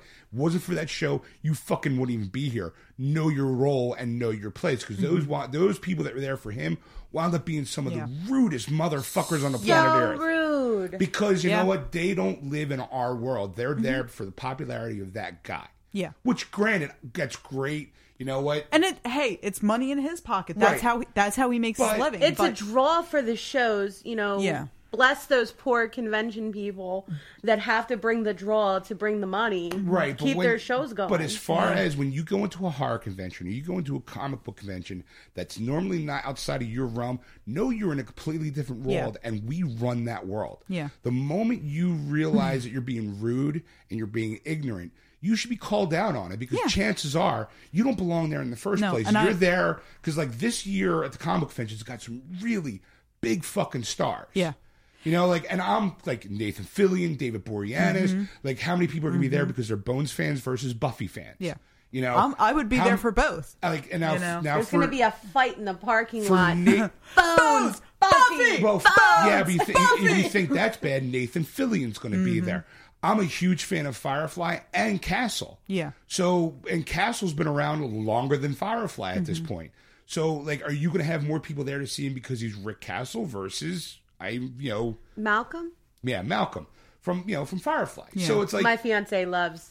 He's like, we should name our son. Like, when we have kids, he's like, we should name our son Malcolm. I'm like, oh my god, okay. If you're coming there because you're a Castle fan, know that you're about to step into a world that's completely out of your realm of comfortability. Yeah. So if you see a chick or a dude, half naked dude, run around painted green, don't judge him because you don't fucking know that world. Yeah. So, mind your manners, because you will get fucked up. And even... it's so true, because, I mean, for as, like, geeky as we all are, like... We're vicious. We're pretty fucking vicious. It's the Married with Children syndrome. We'll fucking bust on each other's chops all day long. But the moment someone attacks the family, fuck you, we all gang up on you. Yep. Like, you're done. Yeah. Well, I just wanted to say real quick also, like, talking about, like, fake and non-fake beautiful geeks... do you guys know that Adrienne Curry is, like, the biggest geek ever? Do you know who she is? Yeah. I know the name. She was on My Fair Brady. She was on America's Next Top Model. Pulling up photos for you guys. Thank you, because the last name sounds familiar. Sweet Jesus, she's a hot mama. But let me tell you, real life, there was a Stars, and she was fine. Oh yeah, she's married to Peter Brady. Yeah. Not anymore. She's not. Yeah, that's a whole other story. Playboy playmate, super fucking hottie. Yeah, when she said she was a geek. Big fucking geek. All of the geek guys went. She is in. We got one. She's in the Slave Leia costume. Yeah. Well, with Olivia Munn's another one. The moment a hot chick enters the geek realm, it's like, holy crap! Hot girls are coming in. We're not stuck with like a certain stereotype. Granted, it's not. You're getting a Daphne versus a Velma. Yeah, we're getting Daphne's versus God Velma. Damn it! But then again, but you know what? But by the same token, you guys have been stuck with Shaggies for fucking ever. Like, I've yet to see a fucking Fred walk in going, "Dude, I'm a hot geek." Whoa, dude! Like, unless they're also part jock and go, "Dude, I think Iron Man fuck rock balls." The movie or the comic book? The movies. There's a Get comic the fuck out. Get the fuck out. Yeah. There was a comic? Like people who go, where they get it from? When people go, I loved, Road to Perdition. I loved History of Violence. I love, From Hell. You can look at them and go, they were graphic novels? Yeah. Huh? They were? Yeah. The Crow was a graphic novel. Right. Hello. But there are movies like, I just like, I saw Edge of Tomorrow. Based on a book. I was like, son of a bitch. I didn't know. I think where that draws the line between people who are in it because a movie's out, versus people who are true geeks, if I'm going to use that term, would be, if you said to me, say V for Vendetta. Right. V for Vendetta was a graphic novel. Right. Really? Right, but it's got a superhero in it. If you pull a movie that comes out like Road to Perdition, it's a gangster movie. No one would have known that was a graphic novel. I didn't know that was a graphic novel until you just said it. Right. I'm like, History of Violence. Yeah. I'm like, you're a geek, Carter. I'm like, holy crap, that was a graphic novel? You got to be kidding me. People do not. There are some people that didn't even know that The Walking Dead was a graphic novel. Right. Like, still very healthy and issues coming out all the time. Yeah. Like, it's not and over. When you mention it, people go, wait, it's a comic book? or is a comic book based on the TV show? I'm like, no, sir, no. But I feel like it's a good educational moment for that person, and then they can say, right? But a lot. I didn't like. For me, I would say I didn't know that, and then depending on how interested I really was in the subject, like if it was Walking Dead, I've never seen an episode. I might go read it. Well, like I said earlier, it's like Batman turned 75 this year. Mm-hmm. How many people have picked up The Killing Joke or The Long Halloween or Hush versus, dude, Christian Bale's the bomb is fucking Batman. Yeah. Dude, fuck you. See, like, I'm sorry, but Michael Keaton's my favorite Batman. See, and that's I'm just saying. That's an argument. Like, that's a geek argument. I'm right there. Jack Nicholson is the Joker. Right, but right now, see. Hey, look, I'm sorry. Right. You know I'm what? sorry. I'm torn on that. But see, but that's the point. Because Heath Ledger, once Heath Ledger came out. But you know what? Both Jokers have a place. Mm-hmm. Like and Cesar Romero. Yeah, Cesar Romero was the bomb. Right. Cesar Romero. I love the fact he painted over that mustache. Frank Gorshin will always be a better Riddler. Yeah. Yeah. I'm with you there. Than Jim Carrey. But it's because we haven't seen a new updated version of the Riddler. But I'm saying they're all valid. But the fake geek person is going to try to shove their opinion down your throat. Yeah. Like I may not know a lot about the X-Men. Mm-hmm. He does. If I enjoy an X-Men movie, it's because I'm enjoying the movie. Yeah. But he'll go, that's not the way it fucking happened. Like when we saw Days of Future Past, he's a huge fan of the novel. Mm-hmm. Yeah. I never read it. Every time I try reading it, I find it fucking boring. Mm-hmm. Why, I don't know. Yeah. But watching the movie, I felt it entertained. Yeah. I know that Kitty Pryde's when it goes back in time. Where she got the fucking mind power from, I had no idea. But if I didn't know that going in, I would have been like, oh, okay, it's a great movie. Because what the hell? It's a good movie. But as a Puritan, oh, fuck no. All Kitty Pryde can do is walk through walls. She can't just go, woo, woo, woo, woo. See, and for me, my background in X-Men is the cartoon. You know, because I raised my cousins on it, watching it with them every day, and I got hooked on it. But never to the point, and again, it goes to the whole idea of, buying comic books and blah, blah, blah. I never got to that point. So for me going in, I didn't have any ideas of the purity of it. If you ask me, I would say, yeah, chances are real, like not knowing, chances are really good something was changed, but I enjoyed it from a consumer, from a geek, right? Like geek culture, and from just a general movie watcher, I enjoyed the film, right? But on the flip side, Phantom of the Opera, like I've read the book. I've read, different iterations of the book. I've seen every film there is, So when I go and I see a new film, I think the last one came out in 2004 with Gerard Butler. Like for me, that is where I start nitpicking things. Well, and I can't watch Hannibal. Can't watch it. It just isn't the same. I can totally, I've read all the novels. I've seen all the movies. And the moment they brought that show up, I was like, oh my God, I can't wait to see it. Within the first episode, I was screaming at the TV. My dad and I. I can't do it. I was like, that's not what happens. That relationship doesn't fucking belong. And I got so mad. Yeah. I refused to watch it. Everyone that I've read, it got picked up for a second season. I'm like, you fucking kidding me? Did you guys even read the goddamn books? You know what? I didn't read the books, but I didn't like the show. Right. I didn't think it was very well done. Some people love it, and they think, or the Bates Motel. I'm like, when the fuck did this town get so fucked up? Because I tried watching. Yeah. I got more episodes in the Bates Motel than I did Hannibal. Because I kind of like, I was just like, again, now to me, like if you want to know the story of Norman Bates, watch Psycho 4.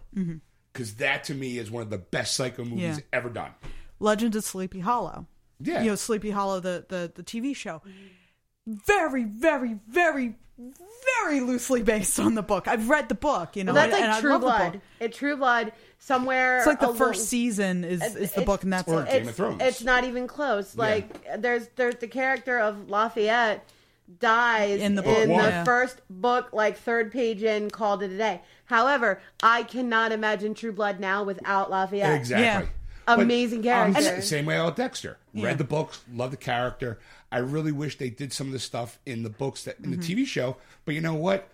you sometimes have to dumb it down for the general audience. Yeah, but the ending of that sucked, I'm just saying. And they kind of did that with V for Vendetta, too, where it wasn't so much dumbing down as they took the idea that Alan Moore and they kept it, but they had to, given that V for Vendetta was written in the 80s for a Margaret Thatcher audience, they had to update it for, when did it come out, 2006? Yeah. Something like that. They had to update it for the times, and that's kind of understandable. You got a 30-year gap there. Well, even Watchmen, it was more believable as a nuclear threat than a giant fucking squid in New York. Yeah, and I mean, there are some points where, I sort of have to divorce, say, Phantom of the Opera. Again, I have to divorce the book from all the films that were ever created, because the only one that comes even remotely close to the original source material is the 1925 one with Mary Phillips and Lon Chaney. Right. That is the only one that comes even remotely close. Every other one it takes the characters and it takes the location and then just builds its own story. But in a way, it kind of ends up working, like the one with Robert Englund. Nowhere even fucking near. I mean, they got time traveling and concussions and blah, blah, blah, None of that was in the original book, but it was like Dracula too. Yeah. The TV show Dracula, all of a sudden, I couldn't watch that because I knew the moment, it was like, the moment you make an iconic figure a television show, I'm like, you know what, it's not going to work. Like, I've been dancing around watching Penny Dreadful. Penny Dreadful? Yeah, I want to see it. I heard it's really good, but I watched Rosemary's Baby. How was it? Okay, so let me just say. Make it quick because we need to get a break. There is nobody that loves Rosemary's Baby as much as I do, the original version. It's reimagined. They explain a lot more, whereas in the first one, it leaves a lot to the imagination. Right. So I enjoyed their explanation of things, but it's hard to bring it to a modern, All right, on that note, we're going to take a break. When we come back, we'll do releases of the week and get a little nerd news in. Sounds great. All right, we'll be right back, folks. And we're back. Yay. Hi, everybody. Welcome to the end of part 2. Hope you found it informative and interesting and thought-provoking and humorous, all tied into a bow of cosplay. There you go. See, I'm back. Enough goofus and Gallant talking. Goofus likes to talk on a microphone while Gallant goes off and murders thousands. It was a return on Hollywood True Story, the horror behind the humor. We talk about how Gallant put subliminal messaging into every podcast. Kill, kill, kill. I thought it. I just didn't know. I just thought he was being funny. It was a weird laugh. Remember, kids, anarchy reigns. Huh? I just thought it was his catchphrase. I didn't know what it meant. I was too busy coloring. I was paying attention to the pretty lights on the board.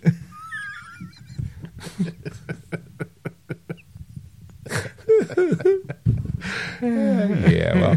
So anyway, for more fun and adventure, tune in to part 3, where we actually, in my own fault, kind of re-hit on the cosplay issue with a personal kind of story about how I feel some people can act that kind of warranted shitty reactions. Yeah.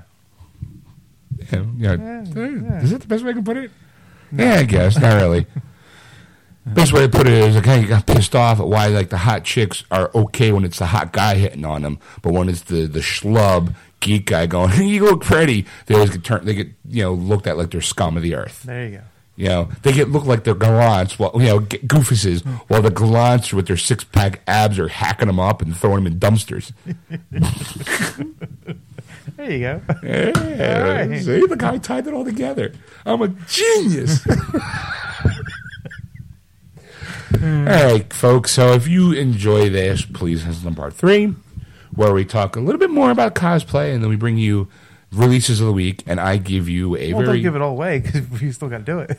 Well, no, I was going to say where I give a revealing tale about my review on a new video game, and as well as a milestone in my life as a gamer. Okay. You leave it to Gallant there, Goofus. Okay. I know how to lead the people. All right. Okay. You know best. That's right. That's right, Goofus. But if you want to contact Sean at anything we talked about, you can contact Sean at wordswithgeeks.com. Or if you want to contact Erica, you can contact her at erica@wordswithgeeks.com. That's Erica with a K. But if you want to contact me, you can contact me at ed@wordswithgeeks.com. Sorry, I forgot. I guess you did send me first. I should have done you, and you could have done Erica. I lost it there. How you said that. Yeah, no, I mean, like, when we do the whole sign-off, like, you I know, say yeah. Sean at wordswithgeeks.com, then I do it's Ed at wordswithgeeks.com, and then you do it's Erica at wordswithgeeks.com. I was too lost in the world of Gallant. So, yeah, if you want to listen to us, catch us live on Sunday nights, which I don't know why, because all the fun stuff happens when we're doing the liners. You never would have gotten Goofus and Gallant in studio because it kind of popped up now. Yes. And I had to educate Ed. See, he learned something today. I did. So, again, if you want to contact Ed, you can contact him at ed@wordswithgeeks.com. Or you can contact Sean at wordswithgeeks.com. Or you can contact Erica at erica@wordswithgeeks.com. And while you're at it, go to our Facebook page and like us. Also, recommend us to a friend and have them like our page. Yes. You know? And if you want to, go to wordswithgeeks.com to download or stream our podcast. Yes. Old, This future, and- podcast. old and new and future episodes. Past, present, and future. Ooh. Yeah. Or you can go to iTunes and download it that way as well. Or if you look at our About Us or where to find us page on our Facebook page, Yes. it'll give you a nice list of where to be able to find our free podcast. Yes. It's always free, folks. It'll be free forever. Yes. Again, listen to us live on Sundays, 7 to whenever the fuck we feel like it, Eastern Standard Time on AquanetRadio.com, iTunes Radio, Tuned In, and iHeartRadio. Just search for Aquanet Radio on those apps. We want to try that again? Yes. Just search for Aquanet Radio on those apps. Okay, folks, remember, don't be a goofus, be a gallant.